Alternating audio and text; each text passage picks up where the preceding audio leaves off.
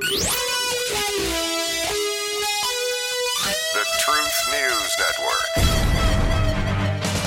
In a world where a sitting president's Justice Department attempts to take out their chief political rival by throwing him in jail, in a world where the economy is in virtual freefall with China buying up everything in sight, the eternal question still remains as we look to our future and the elected officials who will make it happen.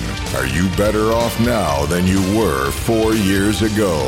We're TNN, The Truth News Network. and we know the answer. And to spell it out, here's Dan Newman. Hello, everybody. Good morning and welcome to TNN Live. We have a plethora of big news items, things you've probably heard much of, but some of it you've not heard anything at all. But it's full of facts, and it covers, that Israeli, Hamas, Iran, Lebanon, Jordan, Egypt, all of the stuff that's dominating our news cycle. Are you like me? You just watch and listen, and all you hear about is one big concerted package of events. What about the other ones that we've been talking about for months, for years now? They just all of a sudden slipped off the radar screen. Nobody's talking about it. Does that mean our southern border war is over and our leaders finally decided to honor their commitments to the U.S. Constitution and the rule of law? It has just gone away. Nobody's breaking laws down there. I can tell you, no, that hasn't happened. Are we having problems in our hospitals because people are being rushed to the ER every day and they've been put either in a coffin or on the way to the coffin by illegal drugs? Did that stop all of a sudden? No, it hasn't.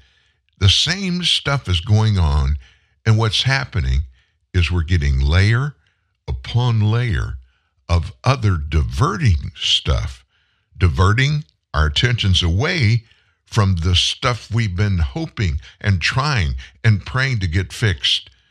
And maybe, just maybe, you and I will forget about that other stuff. And we're just going to concentrate on what's going on.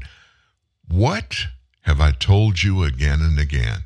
When a politician is standing up and waving an arm around and screaming and hollering about this or about that, don't listen. Well, maybe just listen to find out what they're talking about. But don't make decisions based on that until and unless you look behind their backs and see what's going on that you're not seeing. See the things going on that they don't want us to see. That's why they're doing everything they can to wave that arm and divert our attention away from those important things. We have world leader things that happened overnight, things that were said. Some of this stuff you're just not going to believe. A bunch of it you're not going to believe. And oh, by the way, I'll get into it right after this in detail. But that bombing of that hospital, evidence, hard, cold evidence showed up, and it has all the facts. They paid paradise and put up a parking lot with a pink hotel, a boutique, and a swinging hot spot. Don't it always seem to go that you don't know what you got till it's gone? They paid paradise and put up a parking lot. They took all the trees and put them in a tree museum, and they charged the people $1.50 to see them. No, don't it always seem to go that you don't know what you got till it's gone? They paid paradise and put up a parking lot. Hey, farmer, put away your DDT. I don't care about spots on my apples. Leave me the birds and the bees. Please, don't it always seem to go that you don't know what you got till it's gone? They paid paradise and put up a parking lot. Hey, now they pay paradise to put up a parking lot. One night.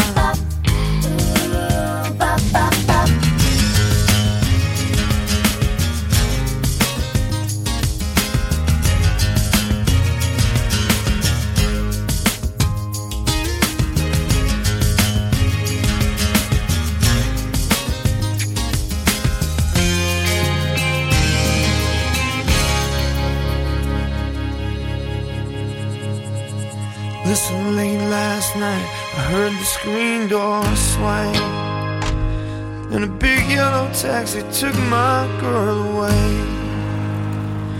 Now don't it always seem to go that you don't know what you got till it's gone? To be in paradise, put up a parking lot. Hey, nah, don't it always seem to go that you don't know what you got till it's gone? To be in paradise, put up a parking lot. Why not? They pay paradise to put up a parking lot. Hey, pay paradise and put up a parking lot. I wanna give it, why you wanna give it, why you wanna give it all away. Hey, now you wanna give it, she wanna give it, cause she giving it all away. Nah, I don't wanna give it, why you wanna give it, why you wanna give it all away. Giving it all away. Yeah. Why you want it? Why do you She want gives it all away.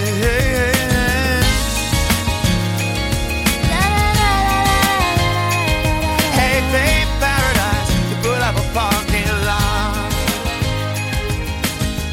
You know, that song just makes you relax a little bit, just flow with the circumstances and just breathe easier. Drink that cup of coffee and forget about the chaos everywhere, right? We can't do that. We have so many moving parts in our lives today. It really takes somebody that is on top of it all day, every day, to figure out and handle all this stuff. I don't see how our lawmakers, how our president, anybody just doesn't fall to pieces, because there are so many different things happening at the same time. Of course, the 900-pound gorilla in the room is that hospital, that rocket that overnight over in Gaza hit a hospital, killed at least 500 people that were in that hospital. What other horrors are those folks over there going to deal with before somehow we get some reconciliation and stop this insanity, this slaughtering? And of course, immediately when that happens, finger pointing started. The very beginning of it, Hamas slammed Israel's outrageous lies, that's their term, outrageous lies, over who's to blame for the Gaza hospital bombing. And of course, the Israeli Defense Force chief claimed that they had a wiretapped telephone call, a video too, of misfiring rocket and satellite photos prove that they, Israel, didn't fire the missile. Now, who's right and who's wrong? Who's telling the truth and who isn't? Well, before any of that could be confirmed, leaders around the world began pointing fingers too and jumping up on podiums and pointing fingers and naming names. One of them, Canada's Premier Trudeau, he was amongst the first to rush in after this report and blamed Israel for the Gaza hospital blast. In the hours after this blast occurred, Trudeau called the situation absolutely unacceptable. He was speaking in French, and he told reporters that it's not legal to bomb a hospital. The news coming out of Gaza is horrific, he said. International humanitarian and international law needs to be respected in this and all cases. There are rules around wars, and it's not acceptable to hit a hospital. UN Chief Antonio Guterres also saw the action as a direct strike by a hostile force.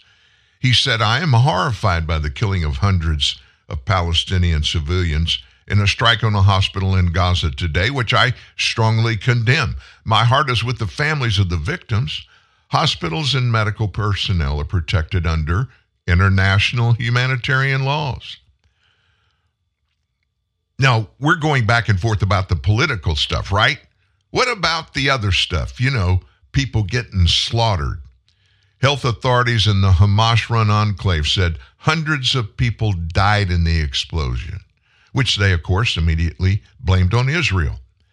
The Iranian-backed Palestinian Islamic Jihad terror organization was responsible for the catastrophe due to a misfired rocket intended to kill Israeli civilians. Now, that report comes from the IDF, the Israel Defense Forces. They have since released, the IDF have, released an audio that shows the terrorists reacting once they realize their mistake. Hamas and critics of Israel, they just rushed in to blame an Israeli airstrike. Newswires like the Getty Photo Service published unproven claims Israel had attacked the hospital, citing the Gaza Health Ministry, which, by the way, is run by who? Hamas. The BBC's early reporting pointed a finger at Israel. Of all the misreporting last night, I think it's from the BBC, perhaps the most egregious. It's a credible news agency, and you would think they would not start blaming people, which Israelis or people, fellow humans, for killing 500 people without having evidence to back it up. Now, thankfully, our president, through his support behind Israel's account of the strike, he told, by the way, he's in Israel. He may be on his way back now. It's a long trip. I've done it before. But he's been in Israel overnight. When he met with Prime Minister Netanyahu, coming out of that, Biden said it appears as though it was done by the other team after he landed in Israel for that visit. Hamas fired back at the comments from the Israeli military, saying it's outrageous, lies, do not deceive anyone. Israel's Arab allies blamed it for the hospital deaths, despite the military's denials. The UAE and Bahrain, which both established ties with Israel in those Abraham Accords back in 2020, they condemned the, quote, Israeli attack. Morocco, another country that recognized Israel in 2020, also blamed Israel for the strike, as did Egypt, which became the very first country to normalize relations with Israel back in 1979. Well, who really did it? Who's responsible? An objective thinker would look at the in context event. It does not, that hospital bombing does not exist in a vacuum. There's a lot of ancillary reasons and evidence of things out there in the past that show who probably did it. Honestly, that's the kind of stuff that Hamas does purposely. Purposely is a big word in this discussion. Evidence has emerged. And the Israeli Defense Forces are the first ones to bring it up, as well as, by the way, an independent and hostile media group, hostile to Israel. And the evidence shows it was an errant Palestinian terrorist group's rocket. It was not an Israeli airstrike that hit that hospital in Gaza City. Video, radar, maps, media coverage of the impact site, and an intercepted call between two Hamas operatives all confirmed that a Palestinian group's rocket launched very close to the hospital, misfired, hit the parking lot, caused a fire, and killed about 500 people. The first reports from the Hamas terrorist group and other media organizations operating under its jurisdiction were that an Israeli airstrike had hit the Al-Ali Baptist Hospital in Gaza City, killing 500 people in a deliberate attack on the Christian hospital. That's what Hamas said. News agencies picked up on that immediately. They repeated it around the world. Getty Images, that's one of our people. They published a map showing where the Israeli attack took place. Anti-Israel activists on X, well, that's Twitter, used to be, they seized upon all of the social media sites, making statements by pro-Israel influencers as proof Israel was to blame. The earliest reports from official Israeli sources were that the IDF was investigating the explosion and that it looked like the hospital might have been hit by an errant Hamas rocket. That's just something that happens frequently there, given the rockets have no guidance systems.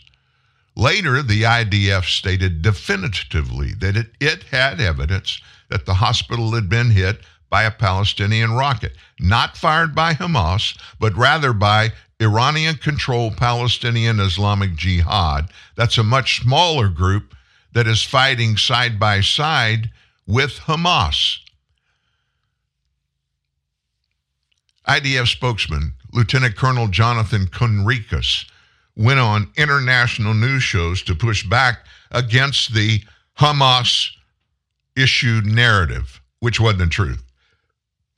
And here's what Jonathan Conricus tweeted, telling @WolfBlitzer that we stand by our claim, which is based on intelligence and a thorough review that a rocket fired by the Islamic Jihad hit the Al-Ali hospital last evening. Hamas tries to use every humanitarian event in its information warfare campaign.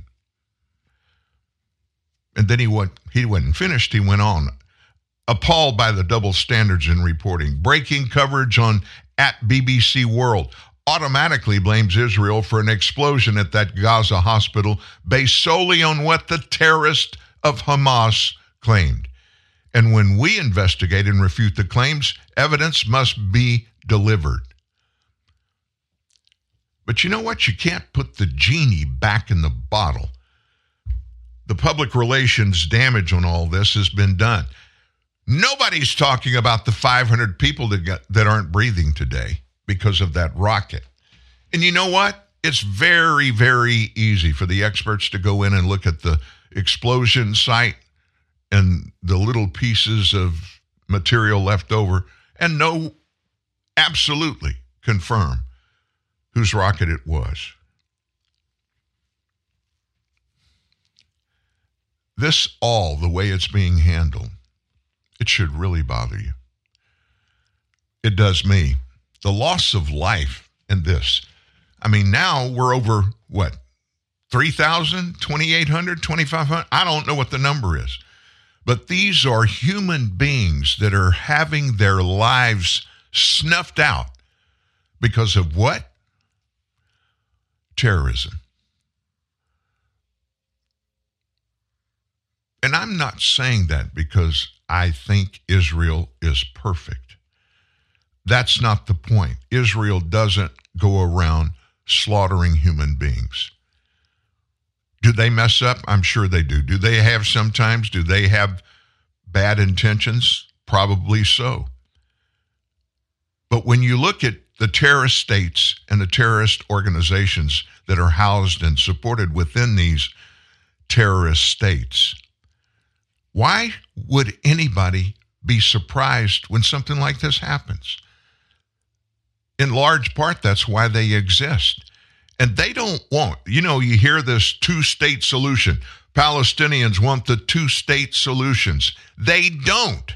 There may be some that want a two-state where the Palestinians have their own site and Israel has their own site. And each of them have ownership and property and land and everything that goes with it.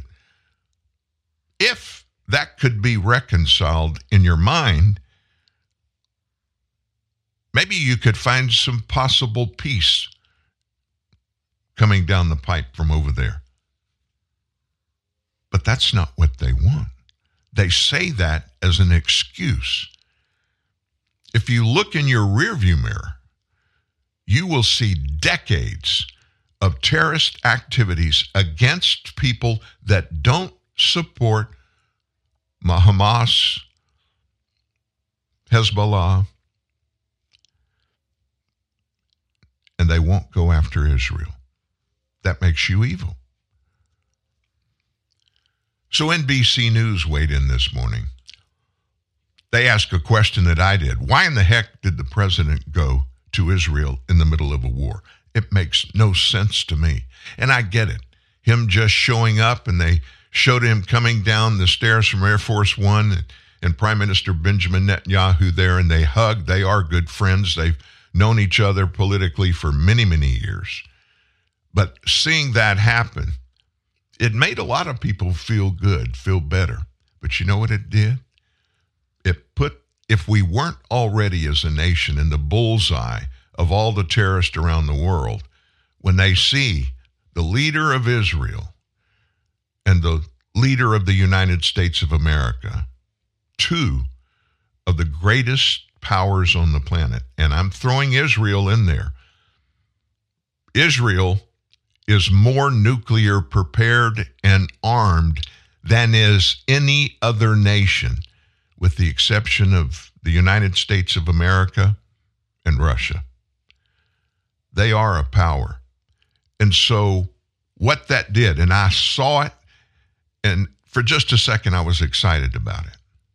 But then I started thinking of the ramifications. That just ramps up the hate, the vitriol, and what the plans of terrorists are going to do before it can be stopped. We're nowhere near getting this taken care of. So NBC News asked, what does Biden hope to accomplish on this trip? We want to go to Peter Alexander right now, who's standing by at the White House. Peter, the president's going to be trying to get a lot done here on the ground in a very short amount of time. Lester, that's right. He is likely to be there only a matter of hours before returning to the United States. Intended trip to Jordan, where he was going to meet with Palestinian leaders, Mahmoud Abbas, the president, the Jordanian king, Abdullah, and the Egyptian president, has been called off following that awful blast that took place at the hospital in Gaza. The president, we were told by White House officials, will instead speak to El-Sisi of Egypt and to Mahmoud Abbas when he flies back aboard Air Force One later. But I think the key takeaway from what you saw moments ago was that it's not just the president standing with Israel, but standing in Israel, as Bibi Netanyahu, the prime minister of Israel, said here. And this moment that played out about half an hour ago is really the moment, the image, I think, that will reverberate around the world today. That embrace between the prime minister and the president. For Netanyahu, that alone makes the president's trip worth it, to demonstrate the support of the United States at this time. We are told by multiple administration officials that the idea of this visit was first floated not long after the awful attack, where more than 1,400 Israelis, individuals, were killed on October 7th. The president, visiting with members of his team on Monday, ultimately said that he felt strongly it was important to continue to stand in solidarity with Israel and the Israeli people in, as it was described to us, their hour of need. We will hear from the president with more formal remarks a little bit later today, Lester.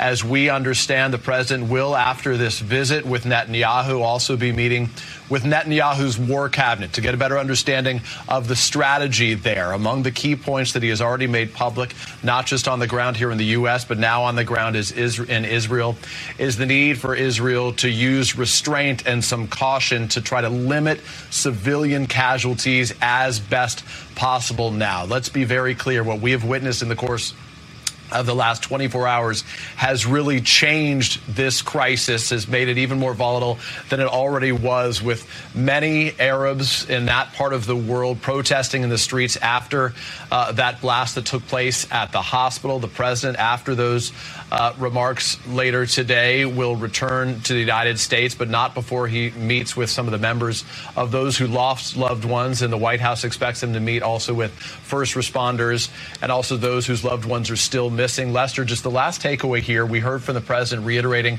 what the White House had said for the first time to us overnight.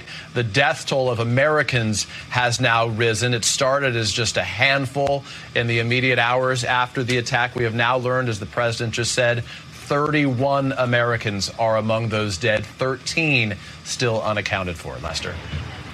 None of it needed to happen. Not a single thing. There's nothing good that can come out of it. Terrorism it's just plain terrorism. It exists out there as a catch-all.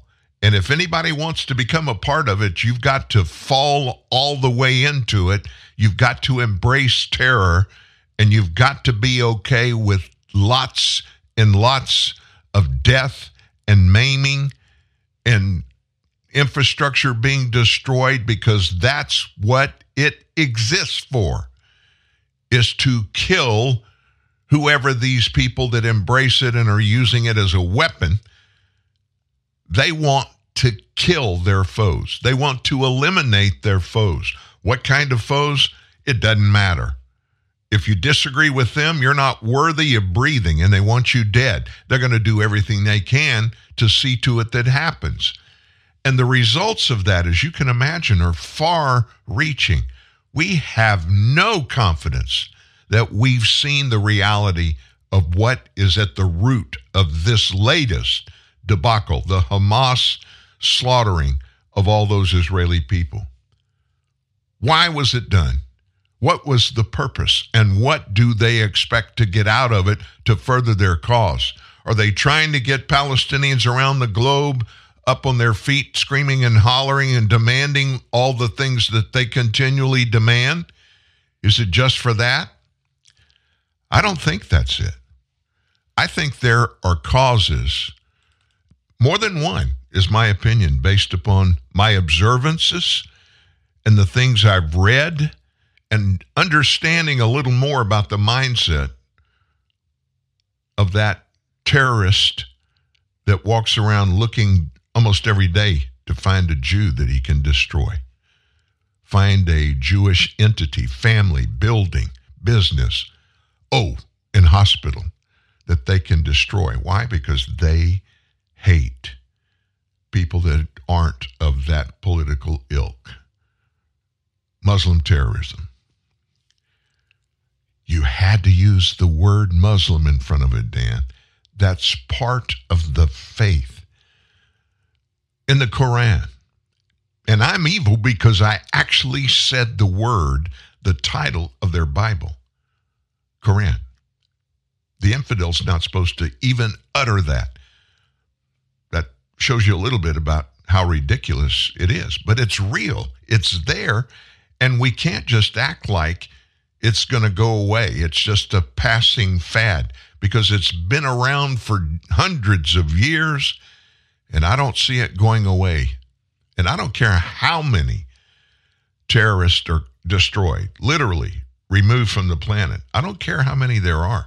The seeds are planted. And when you plant seeds, good seeds, bad seeds, they always come back. Now, there are a lot of little hidden things going on in this current debacle in the Middle East. Biden landed in Israel yesterday. At the same time, a unit of U.S. Marines started moving into the Middle East to support Israel in this war with Hamas. U.S. Defense Secretary Lloyd Austin ordered the 26th Marine Expeditionary Unit to move into the region. The 26th MEU, that's what they call it, is an adaptable military force composed of all these: infantry, aviation, logistics components, all operating under one command. It's positioned at sea. They're offshore of Israel. 26th MEU is equipped to execute amphibious missions, respond to crises, and engage in limited contingency operations across a spectrum of military scenarios. So this all came to pass after Lloyd Austin, Secretary of Defense, sent the USS Dwight Eisenhower carrier strike group to the Eastern Mediterranean, and they joined the USS Gerald Ford carrier strike group. The United States has also deployed Air Force fighter groups to the region. Austin issued a prepared order to deploy, notifying 2,000 personnel from various units that they may be deployed, though no decision has yet been made on actual deployment. This order only puts these units on higher alert.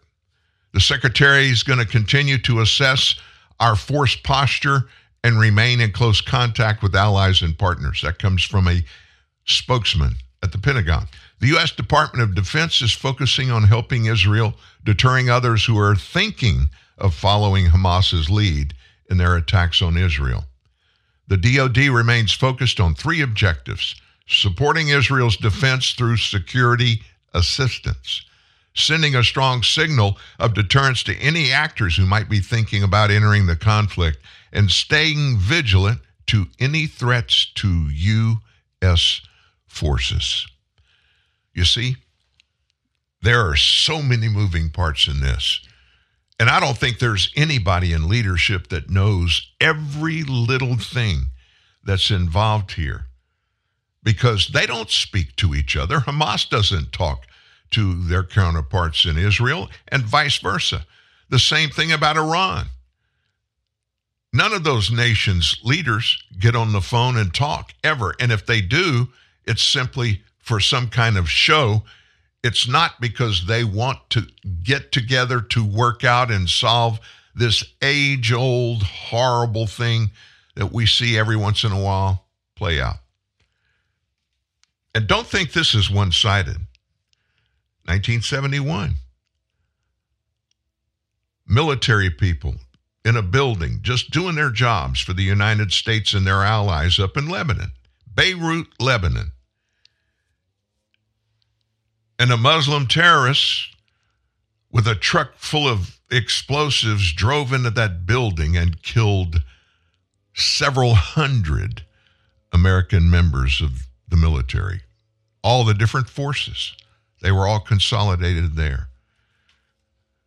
We seem to forget the past a whole lot quicker sometimes. Things that we don't want to talk about, we don't want to remember. Death is something that in our culture, when I say our culture, I'm talking about Western culture, it's to be avoided at all cost. It's a final, absolutely last thing to consider when you're trying to reconcile differences and they become physical. I mean, military involved and those kind of things. That's a last resort, but it's not. In the Muslim world, the Muslim terrorists, that's the first thing on the list of to-dos. It is. Stuart Varney weighed in. Do you like Stu? I like him. I like his show. I like his little bits that he does because he doesn't waste a lot of words. He'll get up there and very concisely in a couple of minutes make a statement and include the things that he was trying to get in for whoever's listening or watching the statement that he makes. And he did one of those last night. Here's Stu Varney. Is clearly an all-hands-on-deck wartime situation. Biden is staking his presidency on this. He wants to limit the casualties in Gaza without interfering in Israel's crushing of Hamas. He's talking to Israel's neighbors about who runs Gaza when Hamas is out. But most of all, he wants to avoid a wider war with Iran. That's why American military power is on full display. That's why Biden lays down a red line. Don't interfere, he says. None of this will be easy, but all of it is necessary. Now, look, we could argue that this wouldn't have happened in the first place if Biden hadn't shown such weakness in so many areas. But this is where we are. It's high anxiety time. Biden leads a divided party. College campuses allow anti-Semites full reign. There's risk of attack from border-crossing terrorists, and always the risk that, yet again, Iran will upend an American president. Judgment on Joe Biden comes this week. That was very concise and very to the point. No wasted words, but it's probably true. You know, sometimes we American citizens, we take for granted the impact that our leaders have when they interact with leaders of other nations. But it's really important. The United States has been known for a long time of being one of, if not the most powerful nation on the planet.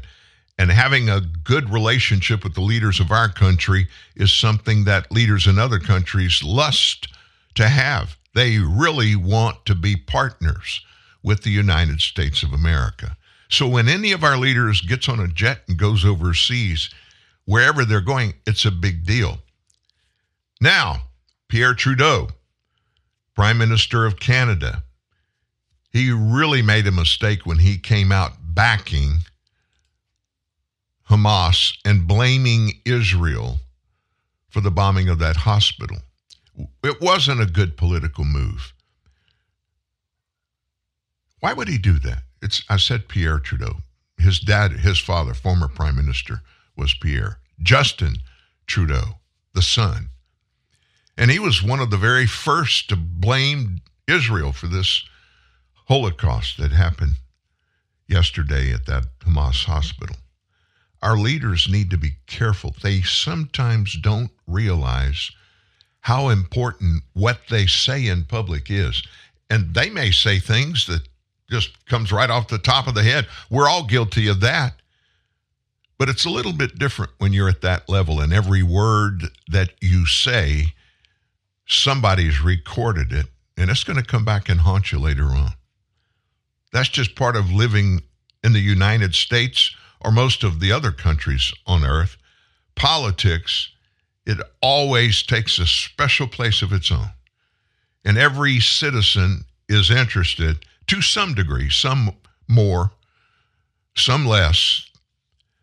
But most people want to know what's going on in their government. I think Justin Trudeau made a big mistake, a really big mistake. Now, meanwhile, back at home, we have a lot of Palestinians that live in the United States of America that have immigrated here, many of them legally, but some, obviously, with our southern border situation, illegally.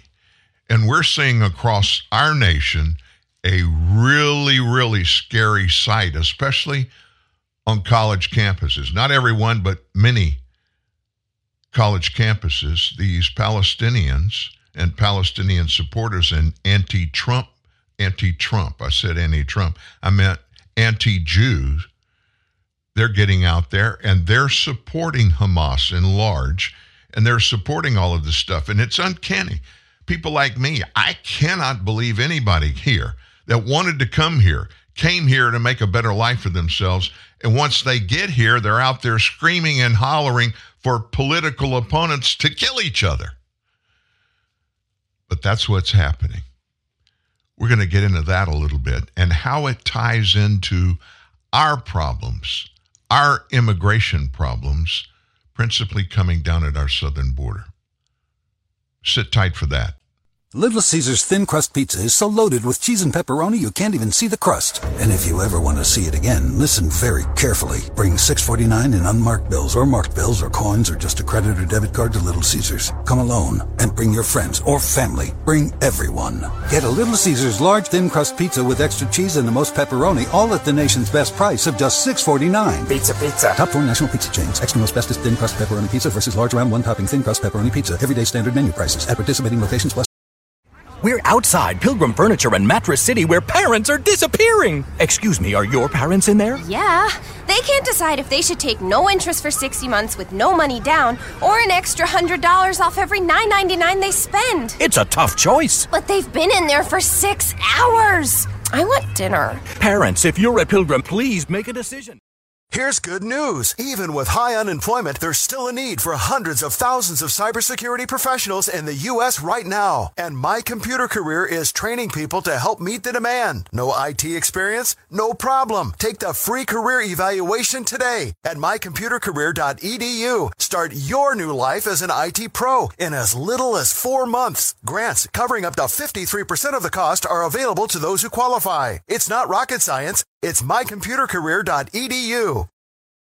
Those in the know like to stay in the realm of innovation. Join them. It's easy to keep up with the latest trends and own the latest tech with BMW Select, as it offers you the option to drive a brand new BMW every 3 years. You also get to tailor your deal to suit your pocket and your lifestyle. Visit select.bmw.co.za for more. BMW Select, dynamic finance for ultimate control. BMW Financial Services is an authorized FSP and registered credit provider. T's and C's apply. Partisan spin? Not here. Identity politics? Go somewhere else. This is TNN, the Truth News Network. Here's Dan Newman. So the college kids, they're not liking what they're seeing happen over there, and they, in large part, are swallowing the poison pill of anti-Semitism. You can't call it anything other than anti-Semitism.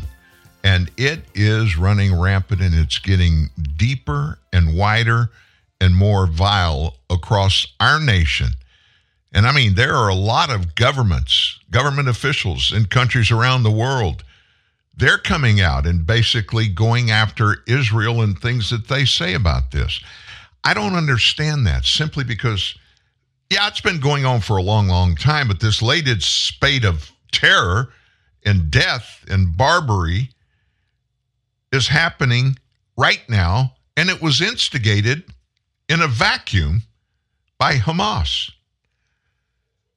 So back here in the United States, there are people, college professors, lawmakers, there are people in the U.S. Congress that are calling out and are anti-Israelis or anti-Semites.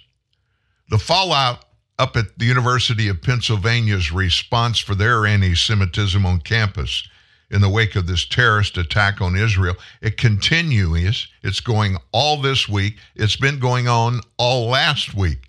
David Magerman, who helped build the trading systems of Renaissance Technologies, he's a billionaire. He came out, scolded UPenn President Elizabeth McGill and Chair of the Board of Trustees Scott Boak for hosting Palestine Writers Literature last month and for a poor response to the Hamas terror attack in Israel, which left 1,400 people, mostly civilians, dead. Why isn't anybody talking about those 1,400 people? That was an unprovoked attack. People who care about morality and ethics should just leave institutions that show that they don't.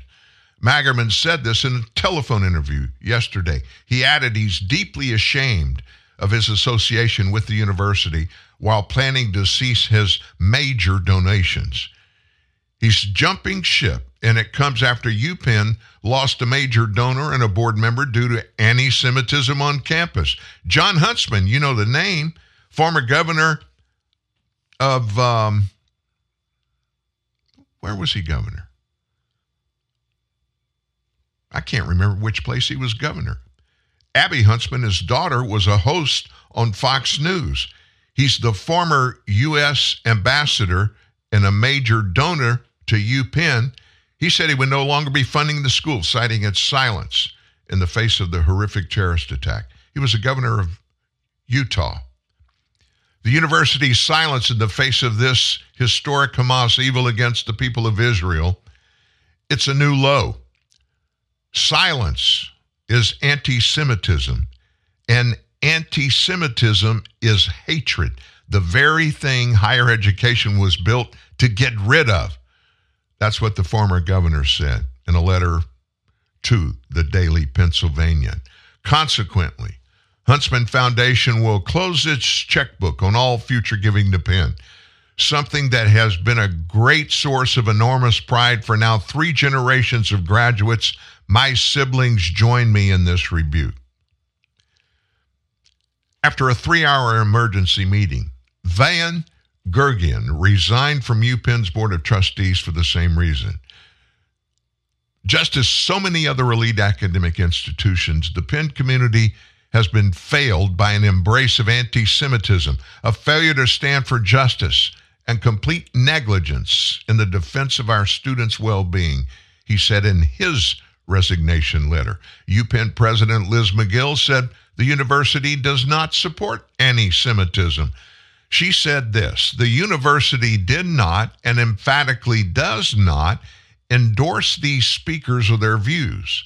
While we did communicate, we should have moved faster to share our position strongly and more broadly with the Penn community, she said. I stand and Penn stands emphatically against anti-Semitism. We have a moral responsibility as an academic institution and a campus community to combat anti-Semitism and to educate our community to recognize and reject hate, she said. Now, this is an example of the insanity that is running rapid around the world over this conflict. Leaders, powerful people, heads of big corporations, universities, people that are teaching our children in school at every level. These people are standing up and they are spouting, spewing, perpetuating anti-Semitism, and they don't call it that because this is the United States of America Everybody has the right to speak their mind. They're just speaking their mind. It's nothing bad.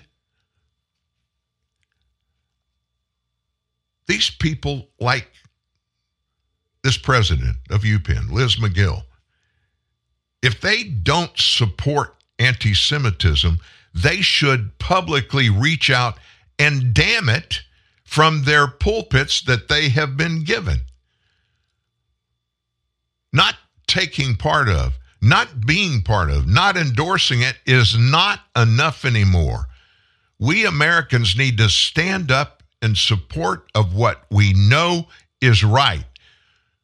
We're being invaded at our southern border, in many cases quietly. Now that this is going on in the Middle East, nobody over here wants to talk about the illegal actions at our southern border perpetuated every day by our leaders in Washington who just simply refuse to enforce the rule of law. In fact, President Biden, we're told, is coming back to America, and he's going to ask for tens of billions of more dollars for this craziness going on in the Middle East and our southern border. We need to give the government more money because they're doing such a great job down there with what they have. 8 million illegals that we know of have crossed during this administration, every single one of them illegally stepping into the nation.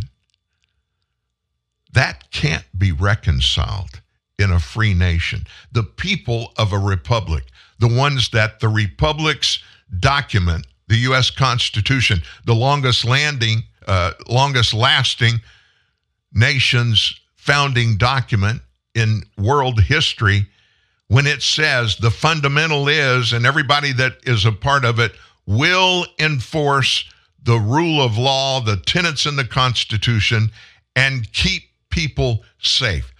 Listen to what I'm about to say.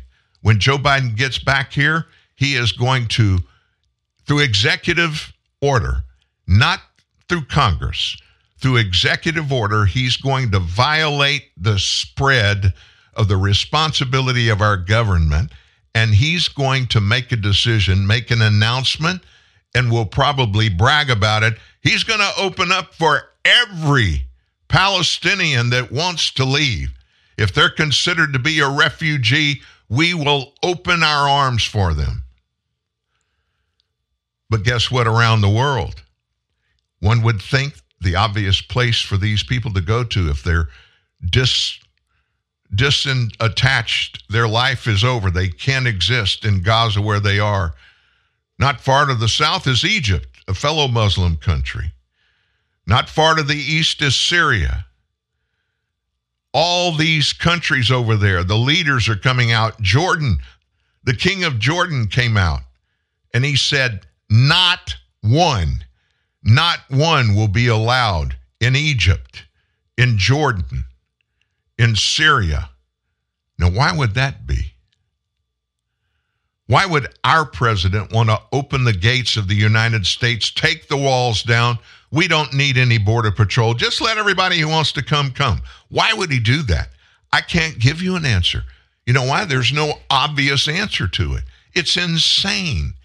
And the results are going to be worse than anybody thinks they could be.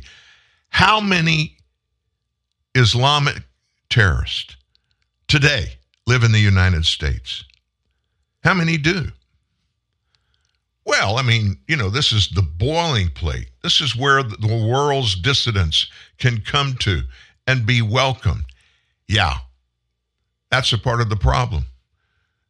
They're not supposed to do it. Coming into this nation without a formal written invitation from our government is a federal law violation. And that's happening 8 million times at the behest of President Biden, and he is going to try to do it again. Members of Congress are standing up saying, we can't let this stand. Tom Cotton from Arkansas was the loudest one yesterday. Fox News reports on what he feels about.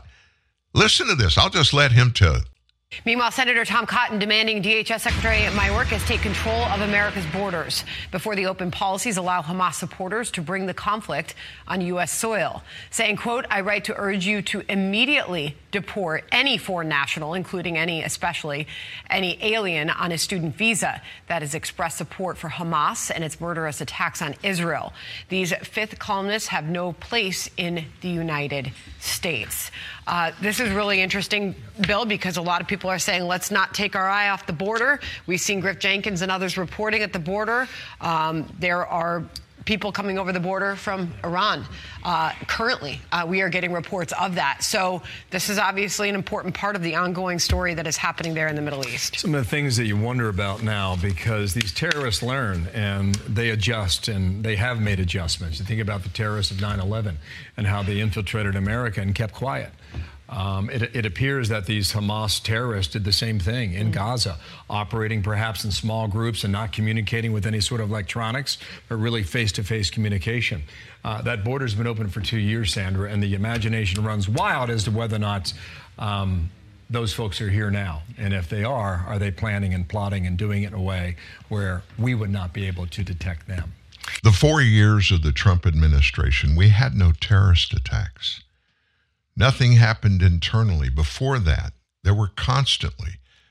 Thankfully, they didn't just grow and get wider and more people get killed.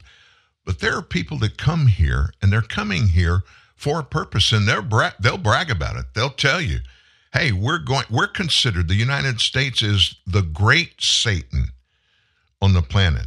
That's what the Islamists believe about us. We're the great Satan. Well, who's the small, the little Satan? It's Israel. And as far as they're concerned, the best way to defeat us, the infidels, is to go within their ranks and take them out. Am I saying anything bad about Islam or Muslims? I'm not at all. I'm talking about the choices that are made that are unlawful. They're not acceptable. Taking human lives for any reason, for any purpose, is never right. In war, things change. We don't need to have wars. Our leaders should be able to sit down and discuss differences and come up with a way to reconcile living together just simply by respecting, you think differently from me, I think differently from you, but that doesn't make one of us worthy of living and the other unworthy of living. Whatever your doctrine is, if you want to live together, if you want to live in a free nation, you've got to lay the differences down and just respect the fact that we may just have to live disagreeing with each other. This thought process that says, hey, just go ahead and do anything you want. You want to kill somebody? Go ahead and kill them. German Chancellor Olaf Scholz yesterday condemned a firebomb assault on a synagogue in Berlin, saying we will never accept when attacks are carried out against Jewish institutions. Whoever did it threw 2 Molotov cocktails early yesterday at the synagogue in the center of the German capital. As an anti-Semitic incident in the country has been rising following the violent escalation south of there, on the other side of the Mediterranean, the Middle East. Unknown persons threw those Molotov cocktails from the street. That comes from somebody from that particular area. Dozens of police officers were investigating in front of the synagogue in the city's Mitte neighborhood, and the entire street next to the building was cordoned off and blocked for traffic. Police said they were investigating an attempted serious arson in which 2 people approached the synagogue by foot, 3:45 in the morning, threw 2 Molotov cocktails which burst on the sidewalk next to the building. Those 2 people, their faces covered, ran away. A couple hours later, when cops were already investigating that incident, a 30-year-old man approached the synagogue on a scooter, threw it aside, and tried running toward the building. When the police detained him, he resisted and shouted a bunch of anti-Israeli slogans. We're all shocked by this terrorist attack, Germany's leading Jewish group, the Central Council of Jews, said. Above all, the families from the neighborhoods around the synagogue are shocked They're unsettled. Words become deeds. Hamas's ideology of extermination against everything Jewish is also having an effect in Germany.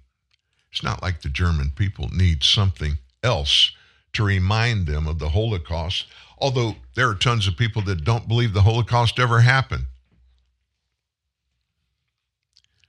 That's hard to believe.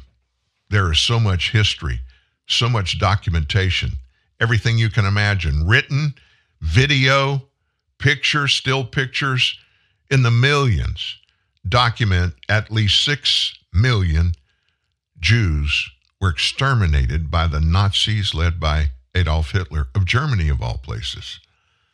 I've been to Germany. Didn't spend a lot of time there, but I've been there. You know what's cool about Germany? Their highways are pristine, and all along the highways, when you're riding through the countryside and you're looking at forest and trees, and there'll be some open area with some trees in the middle of a pasture and stuff like that, there is no dirt.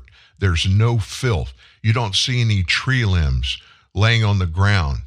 The ground is pure and clean. The roads are pure and clean. That has nothing to do with the conversation today. I don't even really know why I brought it up, but I'm thinking about Germany. Most Germans look back at the past and look what happened before they were alive. They can't believe it either. And what I don't understand, I mentioned this just a few minutes ago, neither the nation of Jordan nor Egypt are going to accept any refugees that are trying to get out of the Gaza Strip. King Abdullah II of Jordan informed in a meeting Tuesday with German Chancellor Scholz in Berlin, neither Jordan nor Egypt is willing to accept any refugees fleeing the Gaza Strip after Hamas used the West Bank as a base to attack Israel. Now, why would this happen? I mean, these people, they're all Islamists. They're Muslims. The Jordanian king said the humanitarian situation must be dealt with inside Gaza and the West Bank and not be pushed into neighboring countries. He told reporters, this is a red line. No refugees to Jordan, and also no refugees to Egypt. This is a situation that has to be handled within Gaza and the West Bank, he said. Reports say, and you don't have to carry this out on the shoulders of others. Abdullah also said everything needs to be done to prevent a further escalation of this conflict, speaking ahead of his departure of Scholz. The whole region is on the brink, he said. This new cycle of violence is leading us towards the abyss. Jordan has previously refused to accept Gazan refugees through a strict non-admittance policy. The head of Jordan's royal court told Human Rights Watch in May of 2013, any influx of Palestinians would alter Jordan's demographic balance and potentially lead to instability. Cairo, capital of Egypt, is also wary of political fallout, security risk posed by Gazans trying to enter the country. Scholz, who's traveling to Israel later this week, stressed the country has every right to defend itself and can count on Germany's support against the Hamas terrorists. And then Antony Blinken, our Secretary of State, he's been over there, I guess, for a week or so. The president even went. So there's a lot of concern. The sad thing about the United States in this is we react very, very slow. There was a special done last night. I forget what network it was on, but I watched the end of it. And what it was about was the reactions to people from other countries, the reactions of their country's leaders when it became necessary to get those citizens out of Israel. Other countries. Our president, our administration, they didn't do anything. They waited for a week to start getting any Americans out themselves. Boy, does that sound like what we saw happen in Afghanistan 2 years ago, where we saw those Afghan people grabbing onto those Air Force jets and holding on as long as they could, rising in altitude and watching them lose their grip on the outside of that plane and fall to their deaths. That's a pretty desperate situation. But they were doing it because Joe Biden did not honor his promise to everybody that worked with us, all of our people that were in Afghanistan, people that worked in the embassy. He promised that we would not leave, our military would not leave until every one of those people was taken out safely. That's the commitment of the United States. We don't even know how many people died. We're still not sure how many of these people are over there still hiding, hoping to get out of Afghanistan before the Taliban find them and slaughter them. Biden's doing the same thing. Wait, and then the first plane that the U.S. government sent over there to bring Americans out, those that were on that flight got a notice they were going to have to repay the United States for the cost of that trip. And we watched the United States government be slapped into lunacy when the state of Florida privately, the state and donors privately funded, and they got people out on a jet last week. And the people flying on that jet didn't have to pay a dime for it.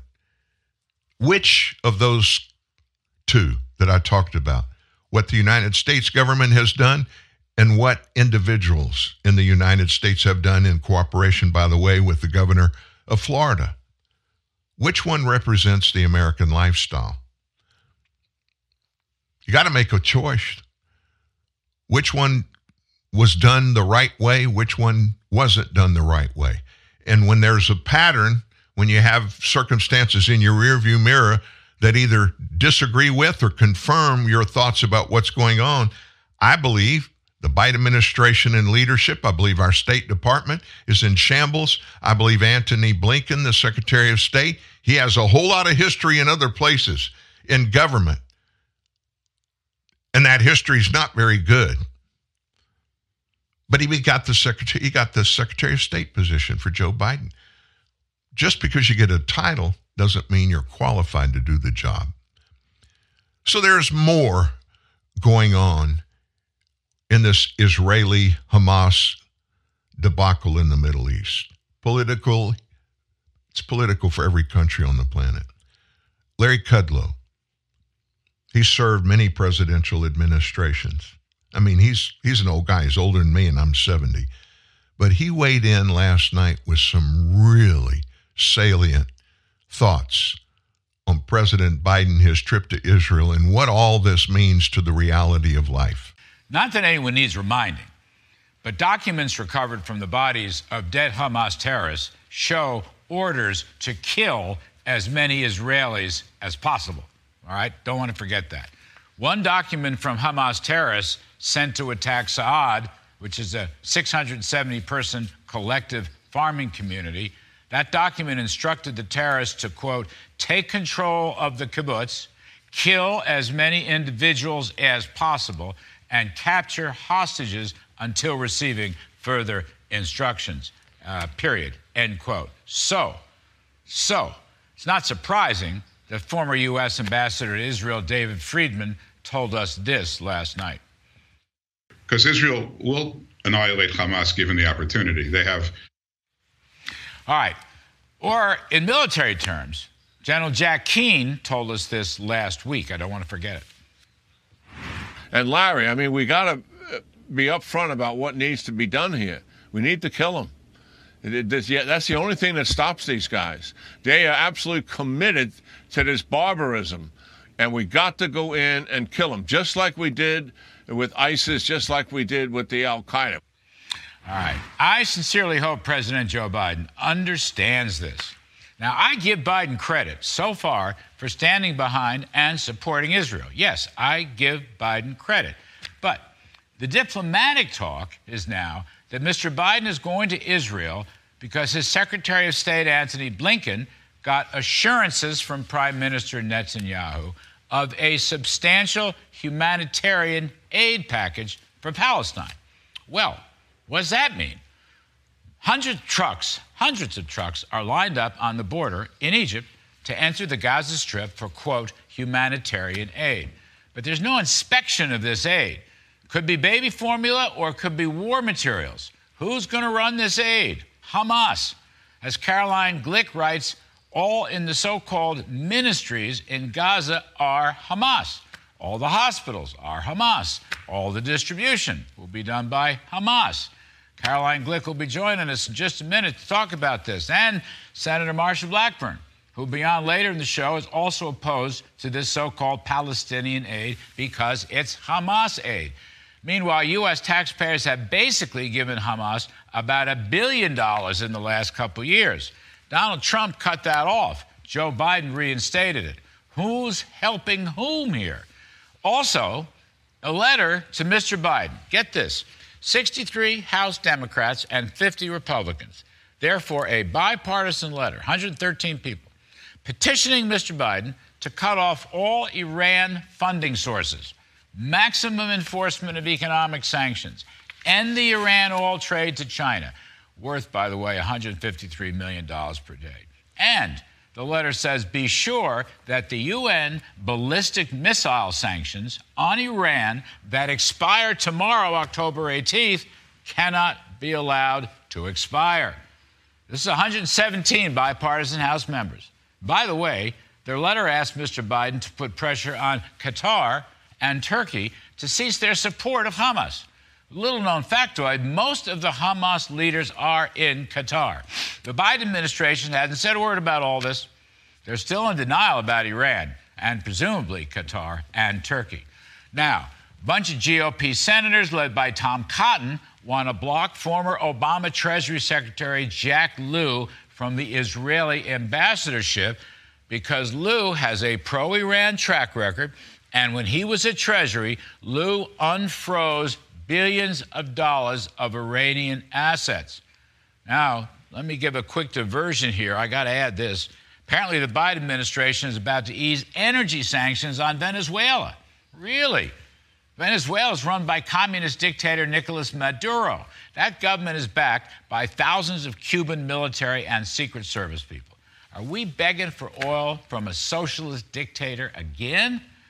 And finally, a very big hat tip to historian Walter Russell Mead and his Wall Street Journal column called Appeasing Iran Has Failed.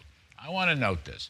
Professor Mead writes, Iran is unappeasable, but this truth is too inconvenient for the Biden administration to admit.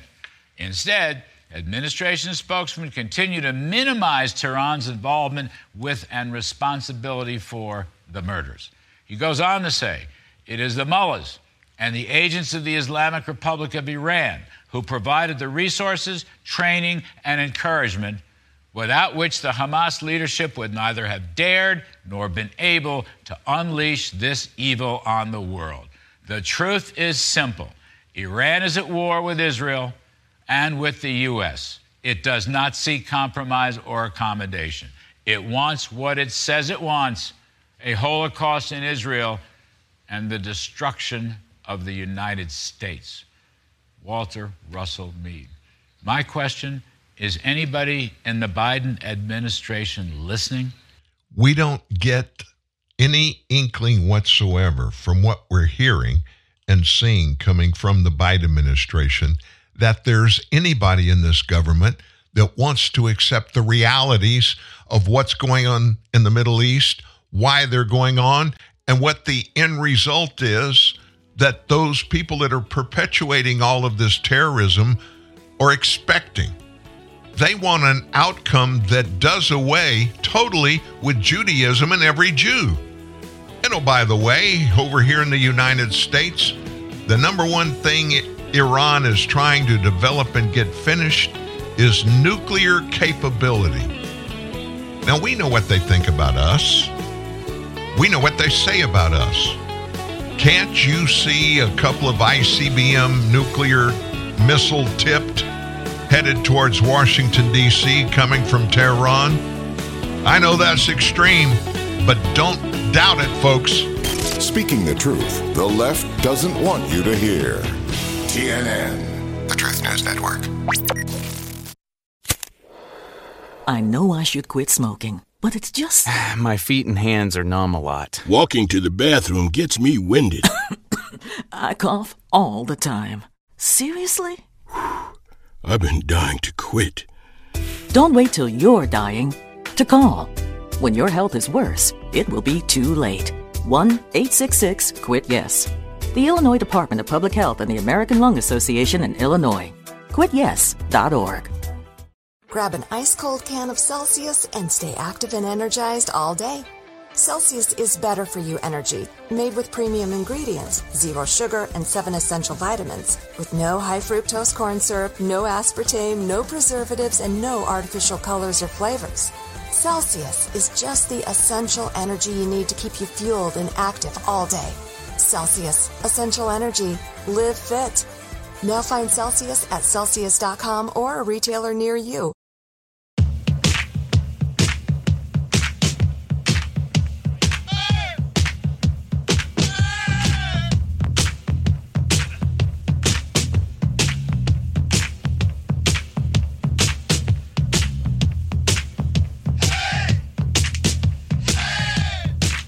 It was just reported minutes ago that Israel has prepared a humanitarian safe zone in Gaza for fleeing civilians. And it's not just Palestinians, any civilian assistance to get them out safely. After days of negotiating with Egypt, the U.S. and others wanted to create a safe zone for these fleeing Gazans. The Times of Israel reports now that the Israeli Defense Force has acted. The IDF says Palestinians should go to a humanitarian zone in the Al-Mawasi area close to Khan Yunis, where international humanitarian aid is going to be provided as needed. That's just a start. It's got to be just a start. It also renewed a call on Palestinians in the northern part of the Gaza Strip to evacuate going south. As the military has warned again, it will soon heavily target that area. The military even published a map on social media that shows the safe zone and how to get there.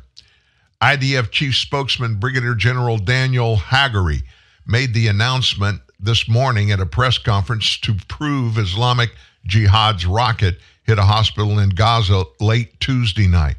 Israel has offered the time-limited safe passage to more than 1 million Palestinians who now are leaving northern Gaza as the military carried out localist raids ahead of that expected ground assault. There's so much more to come. So much more.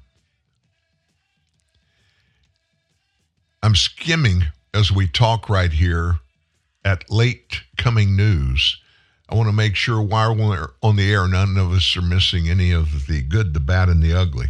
The truth of what's out there. Isn't it a shame?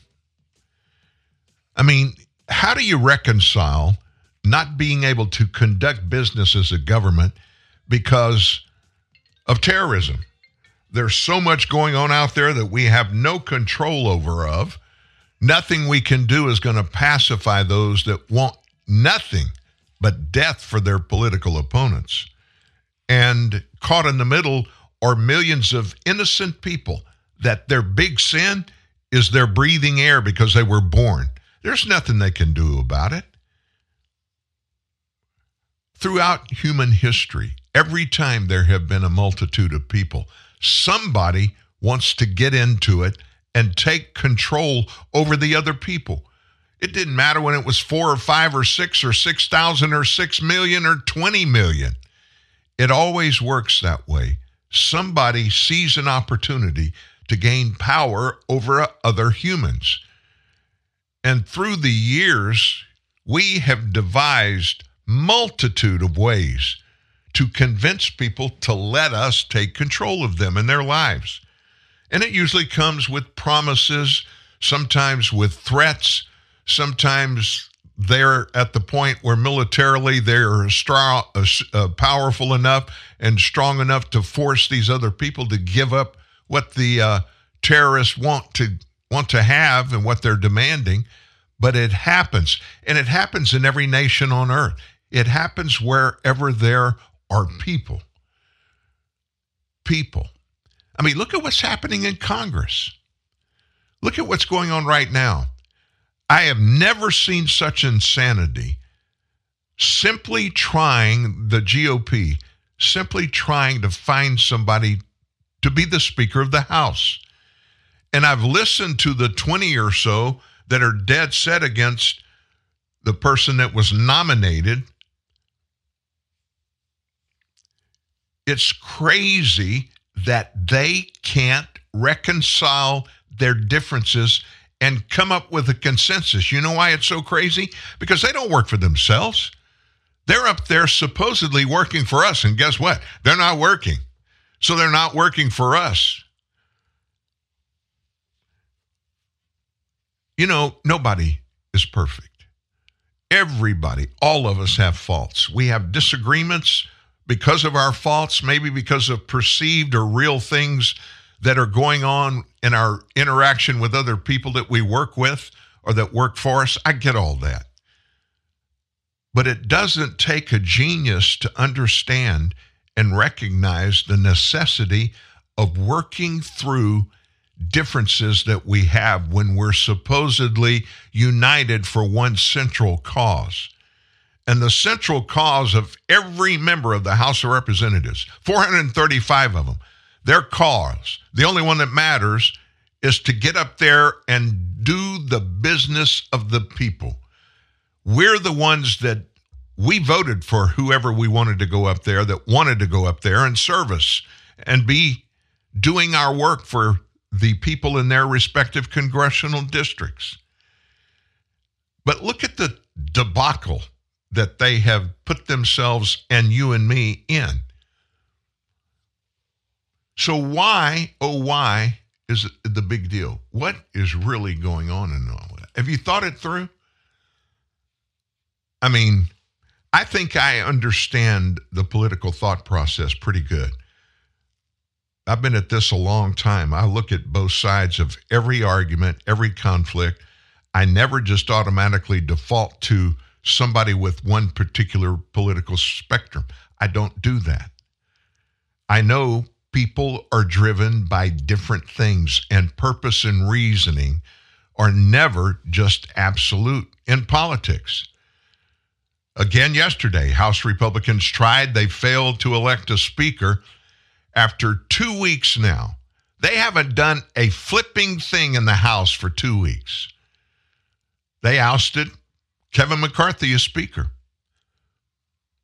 Jim Jordan, the second Republican Speaker nominee in 2 weeks, yesterday he fell short of elected in a first-round floor vote. 20 fellow Republicans refused to back him. Now, I thought we lived in a representative democracy, a representative republic. In that context, nobody has to be totally all in on everything the majority in that wants to do or wants not to do. We're supposed to be able to have conversations, meetings, and we have examples from our way, way back history after the United States government was formed. We actually had some people jousting. I mean, picking up guns. And somebody died in that. That's how they got things done. Getting together with people that didn't think the same way and working out their differences. Now, I'm not suggesting that Jim Ryan take a gun and go out and take somebody on that he disagrees with or they disagree with his political philosophy. But dadgummit, if you're going to represent the people, why don't you talk to the people? Why don't you see what the people in your district think and want? And then try to reach a consensus with those who represent other Americans, other Republicans in this case, and come up with a way to unify it and not sit outside, get in a room, move, do something, and you get face to face. And instead of just cussing each other and trying to manipulate people, be honest with yourself and honest with your fellow members of Congress and represent one thing, what you're there for and reconcile the differences and go to work. Either that or quit. I and millions of other Americans are sick and tired of this. Get it done. So what is going on? Why has it taken House Republicans so much time, so much anxiety to just accomplish the very first task that the majority in the House does every session of Congress? You know what the answer is? It has to do with the numbers game that is the U.S. Congress. It's a numbers game, the temperament of the Republican Party. And the most basic element in any form of leadership, and in large part it's missing in this House, it's called trust. Republicans now have a 9-seat advantage. 9. It's not the smallest lead in history, but it means just 5 Republicans can block anything the majority tries to do. And that's happened several times. Historically, Congress has had wild swings of momentum from one election cycle to the next. We've lived through it. We've seen it happen, flipping dozens of seats from red to blue and then blue to red. And because of that, the advantage enjoyed by the majority party has typically been a bit larger. The last 6 times the Republicans controlled the House, the average margin was 40 seats. For Democrats, the average lead was 45 seats over a similar period of time. So with that many votes to spare, it's much easier to isolate the most liberal or the most conservative members. With a small majority, it's nearly impossible. You think that's exactly what we're living in today. The problem is Republicans need 20 more Republican votes. Now, this is former Speaker Newt Gingrich talking. With 20 more Republican votes, you can afford to have 8 or 9 people that act crazy sometimes. But when you're down to 4 or 5, it's almost impossible. Yet Democrats only had a 10-vote lead in the last Congress, but with just 10 votes, they were able to rally behind their speaker, pass a bunch of significant pieces of legislation that included the American Rescue Plan, the Inflation Reduction Act, and a whopping $1.7 trillion omnibus spending bill. They got all that done. Republicans have a 9-vote margin, and they can't even reach consensus on who's going to lead them. Why haven't the Republicans shown that same kind of unity? A number of House Republicans have been ready to line up behind the conference nominee, whoever that might be, for the sake of progress. Sometimes you're not going to get your guy, your girl. You just do what's best for the people and find a way to work with anybody in leadership. Nicole Maliotakis, a Republican from New York, she said, at the end of the day, I'd be happy to support Jim Jordan or Steve Scalise, or maybe there's another person, but we need to get it done. Here's a problem. They need to start at her last sentence and work backwards instead of trying to start at the work backwards part and somehow get to the front part. The term, the label, the phrase, we just need to get it done. We just need to get it done should be the ammunition that drives this whole thing. That represents a more traditional brand of republicanism. That's shown in President Ronald Reagan's so-called 11th commandment, thou shalt not speak ill of a fellow Republican. Ultimately, most GOP members have been willing to stick together, regardless of their differences within their own party. Yet, there has long been a stubborn streak among House Republicans that gives speakers fits from time to time. None of them have been exempt. One reason Gingrich declined to run for re-election as Speaker in 98, despite having delivered a balanced budget for 4 years, reforming welfare, cutting taxes, was the opposition by the hardliners within his own party. And I mean, he told them that. He said, I had 18 or 19 members who decided I wasn't tough enough. They said they wouldn't vote for me, period, just like Kevin McCarthy. talking about the speaker that was ousted. Former speakers John Boehner of Ohio, Paul Ryan of Wisconsin, they also were plagued by fierce opposition by a small but determined group of hardline Republican members. You remember this? That my way or the highway attitude? It's not unique to GOP congressmen. Republican voters are much less inclined to compromise than are Democrats or independents. And that attitude has hardened over the last quarter century. As our federal government got close to a shutdown last month, remember this? 64% of you and me, 64% of Americans said they wanted members of Congress to compromise in order to get away from a shutdown. Compromise. 31% said members should stick to the principles. That's according to a Monmouth University poll. However, only half of Republicans favored compromise. Nearly an equal number, 46%, said GOP congressmen should stick to their principles. 25 years ago, Republican voters were still less likely to do that compromise thing than were Democrats, but noticeably more willing than they are today. Back in 1996, in December, 63% of Republicans said congressmen should compromise to find agreement with then President Bill Clinton. Bill Clinton, of all people. 63% of Republicans said their congressional members should compromise to get stuff done with Bill Clinton. Only 28% said they should stand up for their principles. That's according to a Wall Street Journal poll.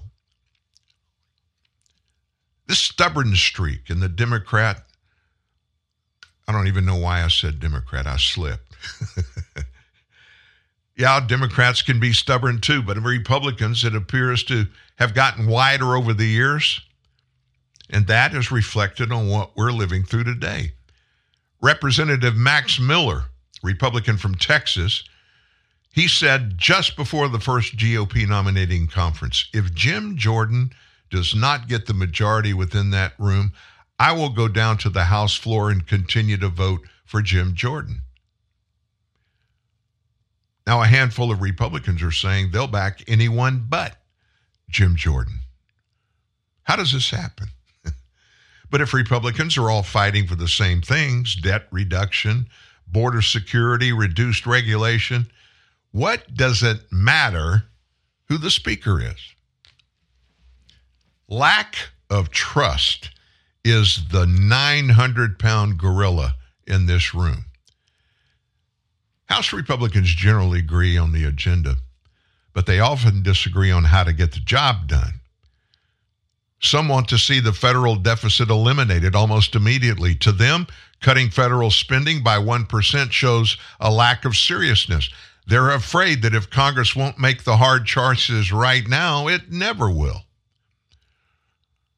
Matt Gaetz, firebrand from Florida. He's the one that led the push to get Kevin McCarthy booted from the speaker position. He said, I think we need to rip off the Band-Aid. I think we need to move on with new leadership that can be trustworthy.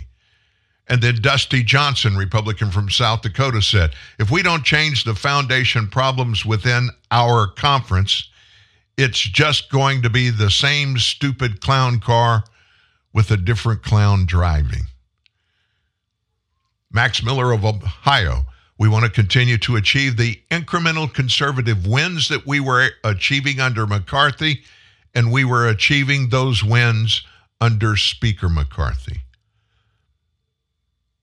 Maliotakis, she's Republican from New York. I'm getting frustrated with everyone being petty about their reasons when we have a government to run. Now, there are others in the caucus, they take a different view. It's much larger. They see small spending cuts as incremental victories that are going to add up to a major achievement. That difference in approach to this whole economical conundrum can lead to suspicion and mistrust, despite most working for the same goal. Former Speaker John Boehner wrote about that phenomenon in his memoir on the House. Boehner was Speaker when the Affordable Care Act, also known as Obamacare, went into effect in 2010. He led the attempts to overturn that legislation until he retired in 2015. As hard as it is to pass a law like Obamacare in the first place, it can be just as hard or harder to repeal or unpass it. That's from his book. The way to do it is to dismantle key components one piece at a time. Not everybody agreed with Boehner. Complaining about one lawmaker who wanted a different approach, Boehner wrote, he wanted it done in one fell swoop, and it was his way or the highway. And the rest of us who opposed Obamacare but didn't kill it immediately were just stupid or lazy or worse, were traitors.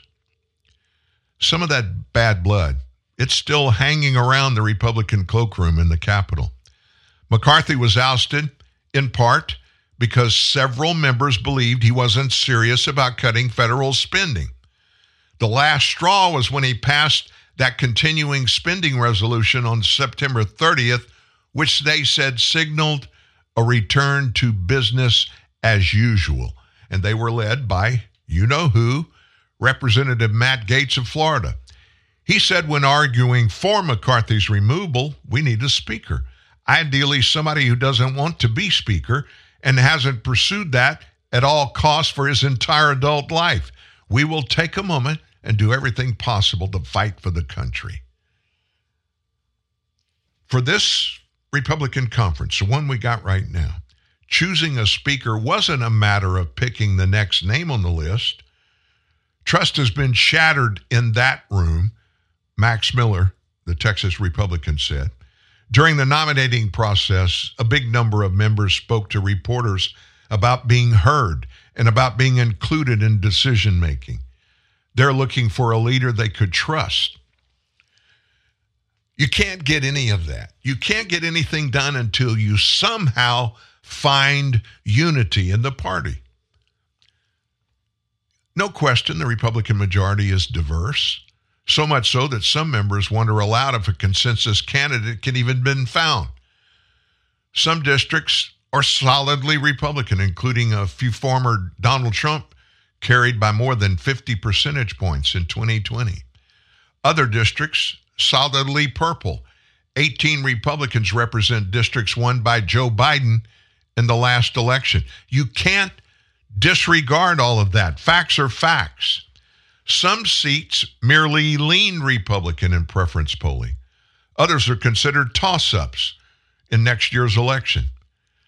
Unifying the conference may prove challenging for whoever is going to be the next speaker. Thinking that Jim Jordan might yet prevail in winning the gavel, Newt reflected on the challenging of creating unity. Here's what he said. I think the question is, can Jordan figure out which fights to pick when he walks into the conference and says, this is what we're going to do? What percentage of the conference will agree with him and go on with him? And what happens if the conference, as in unity, rebels? I don't know the answer to that yet. But the American people are watching, and we're slapping ourselves on the forehead saying, what the heck is going on? And why is it going on? Wow. I don't know about you, but I need some answers. I need to know what the heck is happening and why it's happening. Do you feel that? I really do, and it really, really bothers me. Can we agree on one thing, you and me? We've got about 25 minutes left in the show today. Can we get off of this mess for a little bit? Can we talk about a few other things? Believe it or not, life goes on. Life in the United States, it exists no matter what happens in Congress. We just got to find a way to make life work. Let me tell you what I'm going to do. As you know, we have a good relationship with one of the premier cryptocurrency gurus on the planet. He's been on this show 4 times now. Dunston Teo is his name. If you're a gamer or one of your kids is a gamer and you want to know a little bit about him, go do a Google search. Dunston, D-U-N-S-T-O-N, Teo, T-E-O. Ask your kid. He got started in the crypto world by getting into and dominating the gamer world, winning some of the greatest contests, millions of dollars through the years. Dunston, the last time he came on this show, was right after the FTX debacle broke. And that the trial is going on right now. Sam Bankman Freid. He destroyed many people's lives. He took money, billions of dollars of money from cryptocurrency holders that sent their cryptocurrency to FTX.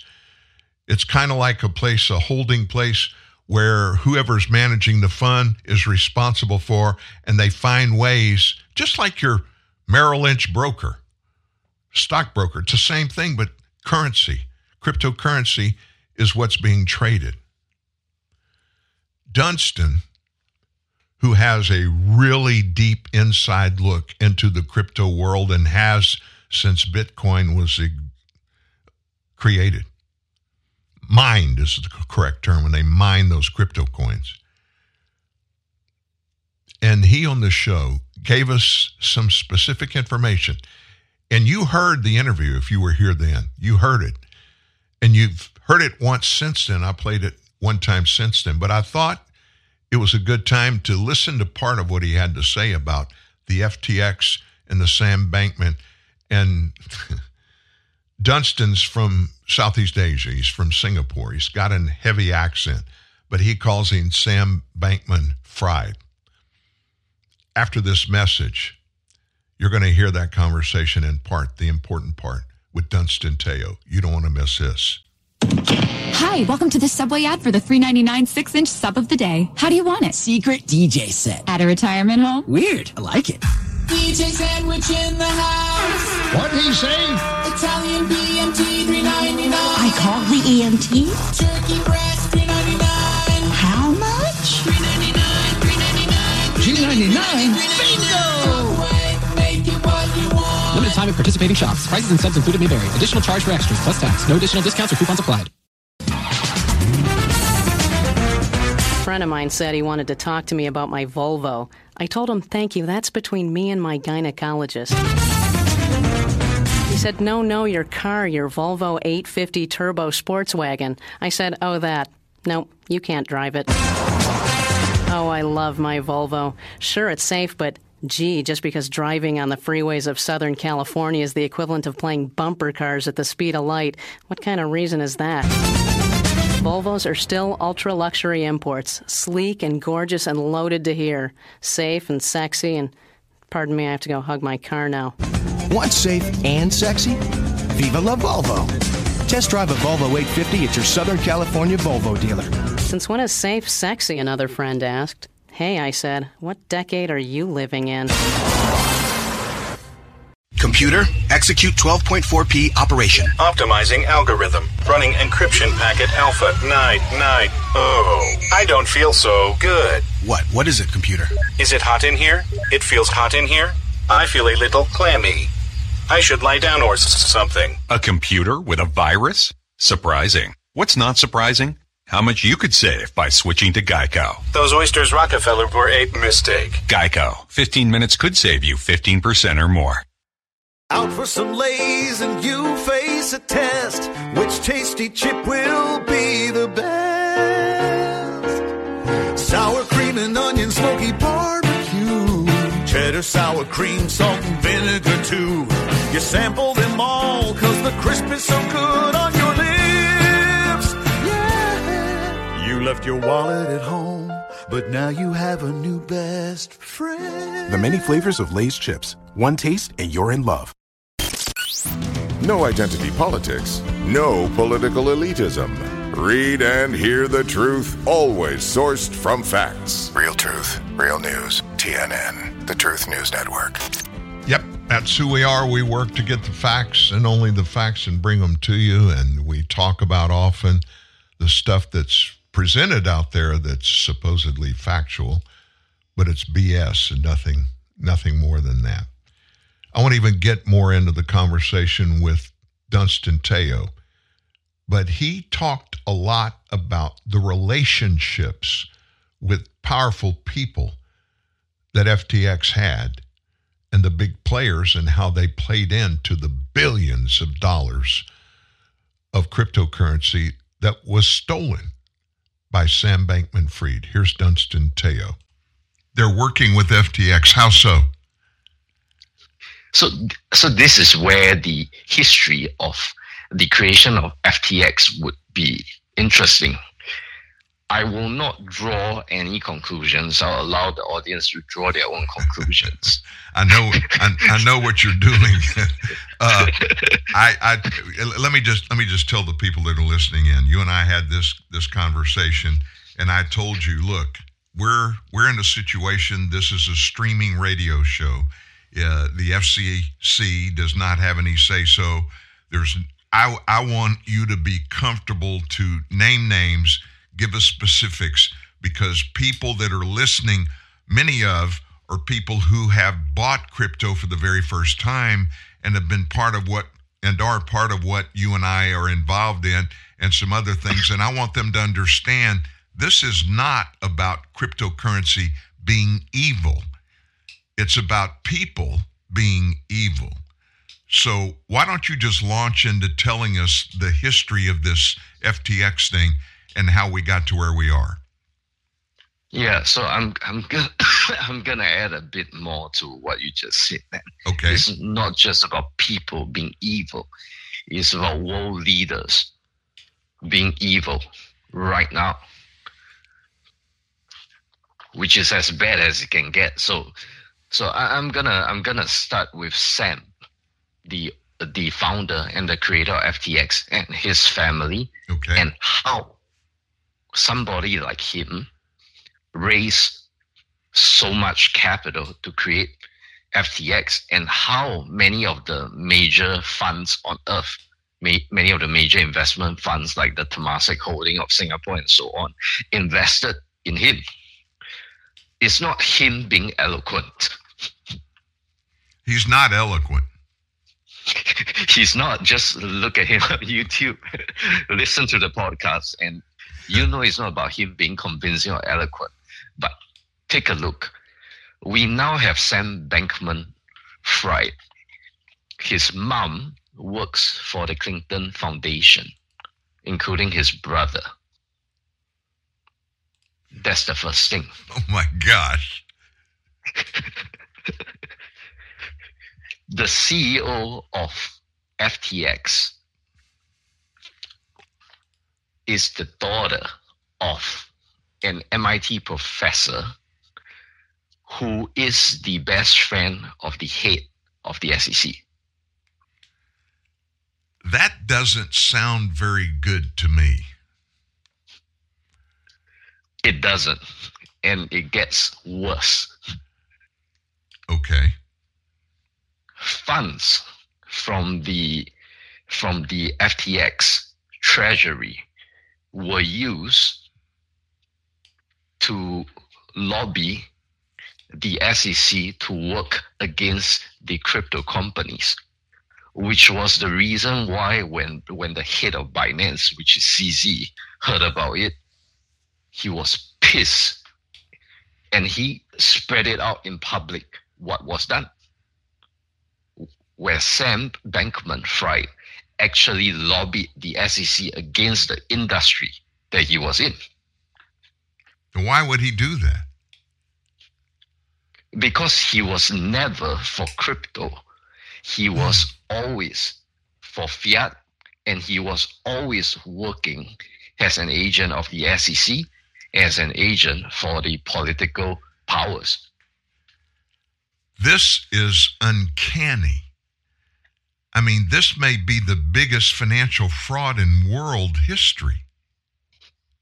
It is.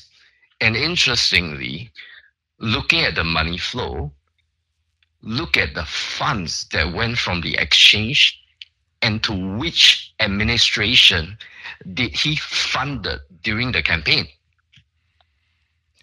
Well, you and I know the answer to that. It was a Democrat administration. Mm-hmm. They funded the Biden campaign. He was the third or second largest funder in the campaign. That's Dunston Teo talking to us from several months ago. And it was right after the FTX explosion happened, and the world began to see what cryptocurrency can be used as. Cryptocurrency is a very safe way to conduct business. It's growing in demand worldwide. It's becoming easier every day. It's no different than, remember when banks across the world, they began to go digital and they put your accounts online and you were able to do pretty much everything. You can make deposits, do it remotely. I do it so thoughtlessly now. One of my major accounts, I haven't ever deposited anything in it other than taking my iPhone and taking pictures of the front and the back of a check, and then it's immediately deposited in my account. I don't get bank statements physically anymore. The same kind of thing is happening in the transition, and it is a transition. There are tons of people that want to do away with fiat money.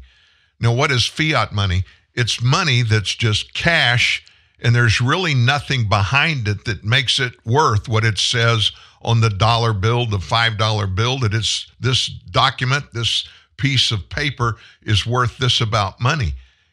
It's not worth anything on its own. But what's behind it is what counts. Cryptocurrency is the safest concept of business transactions and currency changing hands in world history. Why is that? Because whoever has that cryptocurrency in their account, and they don't call it an account, it's a wallet, you're the only one that can touch it and do anything with it. Unless you give somebody else the way to get into it, the numbers, the access numbers, the codes, unless you give them to somebody else, nobody can steal it. How did FTX do it then, Dan? They simply created, Sam Bankman Freid created a brokerage house, stock brokerage house. It wasn't stock, it was cryptocurrency.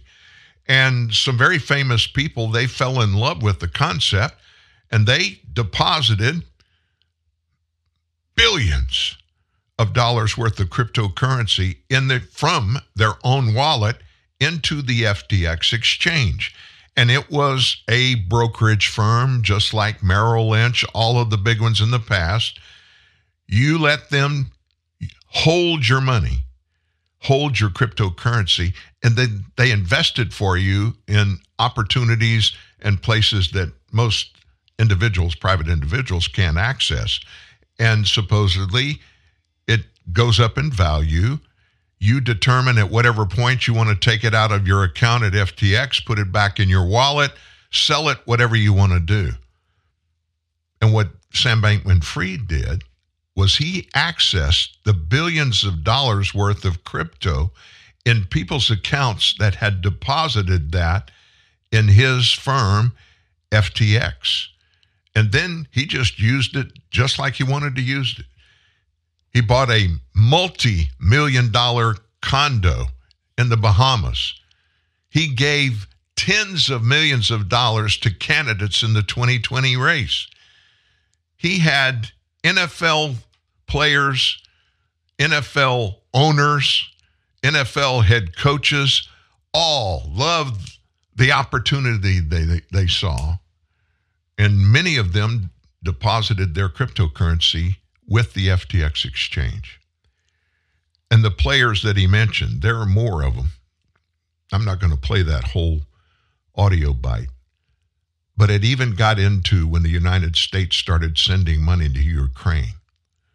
that money, the first batch of it, at least the big one, it went as cryptocurrency. And the reason and the purpose for doing that was the banks in Ukraine were, most of them, out of business. They weren't functioning. They weren't manned. And so their wire system wasn't even operating. And the only way to get it there, I don't know what specific crypto wallets, your dollars and my dollars, the Biden administration sent. I don't know exactly where it all went, but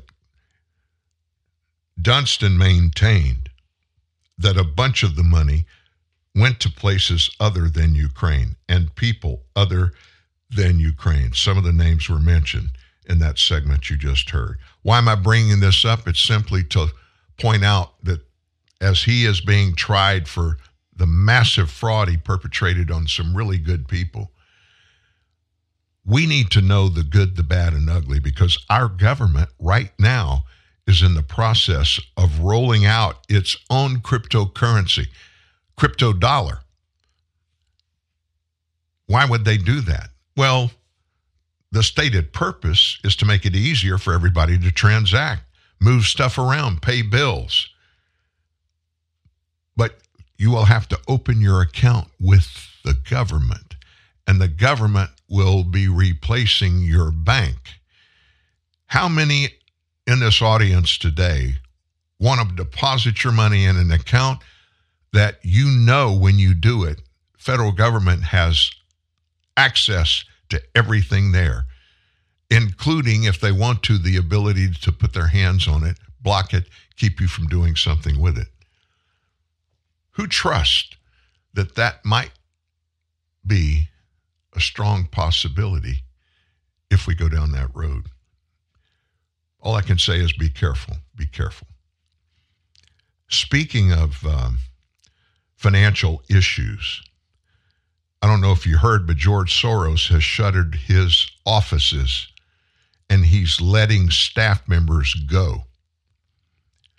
Leadership commitments were no match for corporate restructuring.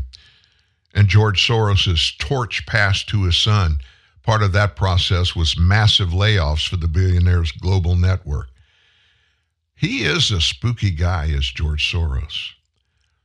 His son, Alex Soros, who took control of this Soros Network Open Society Foundation in December last year, and his father's operations in June, ushered in a second restructuring within 3 years. Now, according to emails reviewed by Bloomberg, the $25 billion international network, they're cutting 40% of its workforce, paring it down to a fraction of what it was just 24 months ago. In one message sent by the Open Society Foundation Vice President of Programming, Benifer Naurji, it was stated, we no longer have the bandwidth to operate multiple small offices, and thus the decision to further reduce our locations. With the decision by the board in June to cut the staff by more than 40%, our staffing size and footprint by necessity needs to diminish.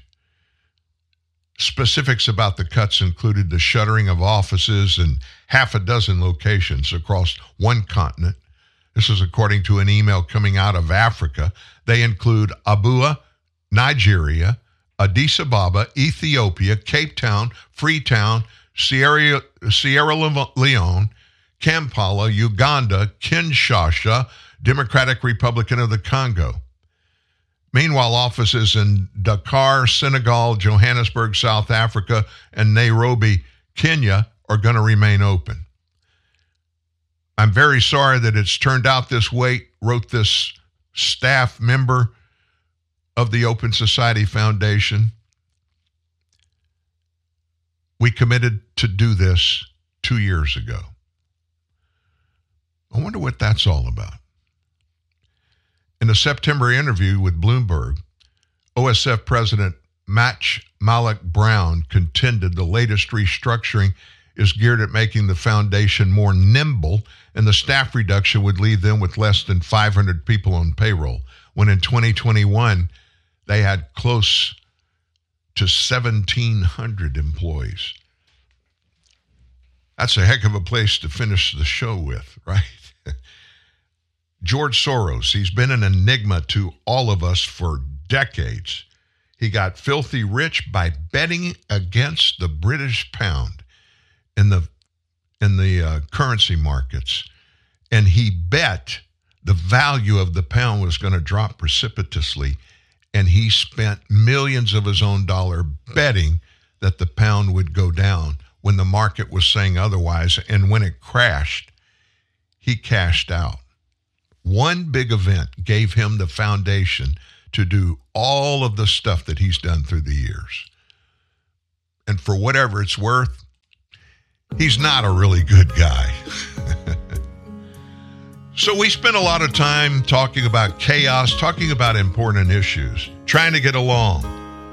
Things that work out for us, sometimes it means we got to give a little to get a little. I thought it appropriate to end today's show with a song that nobody can argue is very peaceful and quiet. Maybe you can get a few minutes of rest. You have a wonderful day. We'll be back tomorrow morning at 9 a.m. Central at TNN Live. So long, everybody.